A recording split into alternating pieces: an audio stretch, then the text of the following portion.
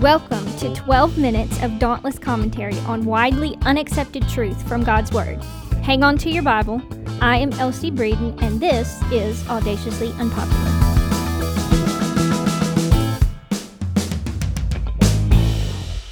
One of my favorite stories in the Old Testament is in 1 Kings chapter 19. We find Elijah, and after faithfully serving the Lord and being a messenger for the Lord to the people of Israel, we find him in verse 9, chapter 19, verse 9, that he has buried himself in a cave, and he is just sitting there. And the Lord comes and he says, "What are you doing here?" And Elijah says in verse 10, "I have been very zealous for the Lord, the God of hosts, for the sons of Israel have forsaken your covenant, torn down your altars, and killed your prophets with a sword. And I alone am left, and they seek my life to take it away." So he's sitting here in this moment, and he's feeling very sorry for himself and very alone. And although we may be quick to pass judgment on him in this situation, I feel like most of us can identify that we have been in that cave. If we're really honest with ourselves, we've been in that place, and whether it's at our job or in our family or in our church or in our small group or in the ministry that we feel called to, it doesn't really matter. I feel like there's a cave that we've been there. We know what it's like to sit down in that cave and just say, "I'm the only one who cares about this." And that is essentially where Elijah was. He's like, I'm the only one who cares about the covenant that the people of Israel have with the Lord, because no one else is keeping it. And this is the state that the Lord comes to him and says, "Elijah, what are you doing here?" And then in verse 11, the Lord says, "Go forth and stand on the mountain before the Lord." So Elijah, get up from here, get out of this cave, get out of this dark place, get out of this depression that you're wallowing in. Get up and go stand on the mountain before the Lord. Go into the presence of God. Get up from where you are and go stand before the Lord. And behold, the Lord was passing by. There's a whole sermon right there, I believe, in just those phrases. And a great and strong wind was rending the mountains and breaking in pieces the rocks before the Lord. But the Lord was not in the wind. And after the wind, an earthquake, but the Lord was not in the earthquake. After the earthquake, a fire, but the Lord was not in the fire. And after the fire, a sound of a gentle blowing. When Elijah heard it, he wrapped his face in his mantle and went out and stood in the entrance of the cave. And behold, a voice came to him and said, "What are you doing here, Elijah?" Did you catch this? At the beginning of this, the Lord says, "Go forth and stand on the mountain." But at the end of this, we find out Elijah didn't move. He stayed exactly where he was. And great emphasis and great powerful things happened around him. But the Lord was not in those things. Maybe the things that he was looking for to happen, and maybe they caught his attention, but he realized that the Lord was not in those things. And the wind breaking the rocks in pieces, and the earthquake and the fire, but in all of these huge demonstrations that probably got his attention, the Lord was not in those showy things. The Lord was not there, but it was in the gentle blowing. It was the gentle blowing that got Elijah up out of the cave to go stand in the mouth of the cave and recognize the presence of the Lord. And I love this story because, to me, it shows us up. Because so often we're looking for the earthquake and the fire and the wind. We're looking for those huge, magnificent, powerful evidences of God in our lives. And that's what we want, and that's what we're looking for, and that we're not satisfied with anything else. And so we're looking for him in the big things. We're looking for him in the showy things. But there's a lesson here that the Lord was not in those things. Sometimes we mistake a huge thing, a huge job promotion or a move or something. Sometimes we're looking in those wrong places because those things suit us better. Those things get our attention, and we feel more comfortable, and we feel more excited, and we get more hyped up with those things happening. But the Lord is in the gentle blowing. And it is in the Lord's presence that we can get up out of the cave.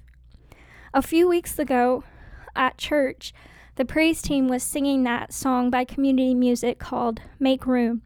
And it simply says, I will make room for you to do whatever you want to. I will make room for you as God. You are God alone. I will move out of the way with my agenda, with what I'm looking for, with the big, showy, flashy things that I want to be a part of. I will make room for you. And so many times when we pray that prayer or we sing that song, I don't think we're realizing what we're singing, because a lot of the times the Lord shows up in a way we're not expecting. And he might show up with a trial. He might show up with something that is so unexpected and it terrifies us in the moment. We don't know how he's going to show up. But I promise you, he shows up. And if we approach him with that surrender and say, hey, you know what? I'm going to move out of the way. I'm going to move out of the way with my agenda, with my organization, with my skills, with my thoughts, my preconceived ideas, my ways of doing things.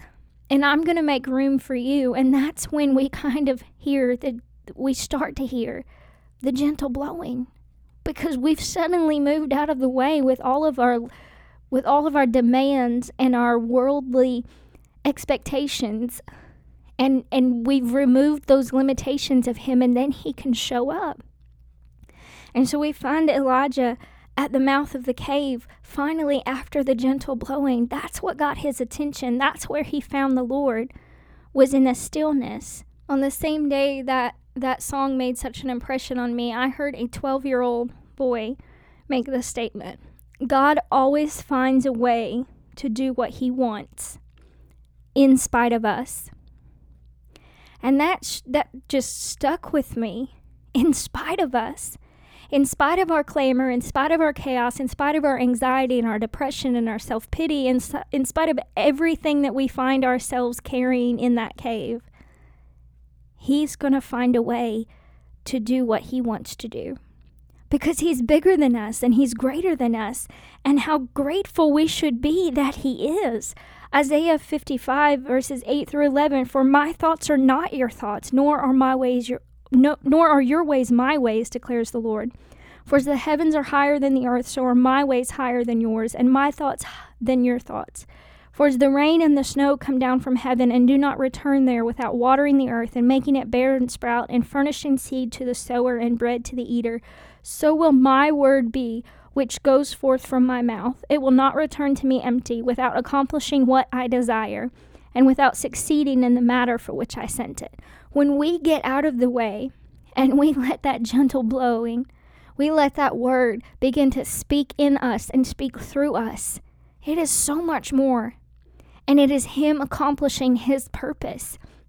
When he speaks, when the words come out of his mouth, it's going to happen. What he says, he's going to have his way, because he is God in spite of us, in spite of what we're looking for, in spite of what we're striving for.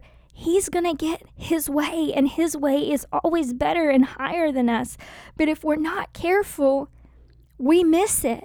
We miss the message because we're caught up in the earthquake. We're terrified in that moment. We miss it because we're in awe of the fire or the wind, and we miss what he's doing because we're looking in the wrong places. It's not what we expected. It's not what we asked for. That's a big one, isn't it? God, I see you, but that's not what I asked for. So I'm just going to ignore it. That's not what I wanted. That's not what I prayed for. That's not what I wanted you to do. I think you should have done it this way, because his ways are not our ways. But if we will just make room for him and just step out of the way and say, God, I will serve you without my agenda. I will serve you without my pride getting in the way. Just move me out of the way and make room for you to do what you want to in my life, through my life, in my family, through my family, in my church, through my church. This is not about me and what I want to accomplish, but help me to serve you your way, without my own thoughts, without my own agenda, because you are God and you are bigger than me. In Romans 11:33, it says, "Oh, the depth of the riches, both of the wisdom and knowledge of God, how unsearchable are his judgments and unfathomable his ways. For who has known the mind of the Lord, or who became his counselor?" Who do we think we are? Some days when he does things his way and we sit there and go, what are you doing? Why are you doing it that way? Why aren't you moving faster? Why aren't you doing this? Why aren't you doing that? Who are we to become his counselor? Who has first given to him that it might be paid back to him again? And from him and through him and to him are all things. All things exist because of him. We exist because of him. So it's time that we recognize and get out of the way and make room for the King of Glory to come in and to make a show of who he is and to display the wonderful works of God, because he can. But so many times we're standing in the way, casting shadows on what he's trying to do and casting shadows on the glory of God. Help us, God, to never cast a shadow on what you're doing, to never let our agenda and our pride get in the way of your glory and your thoughts. Help us to get out of the way and make room for whatever it is. And it's not going to look like what we thought, and it's not going to look like maybe what we asked for, but your ways are best. And we're going to trust you in that moment. I challenge you to pray that prayer, to have a heart-to-heart conversation with God and say, I have been looking for things to happen my way, but I recognize that you are God, and I'm going to make room for you.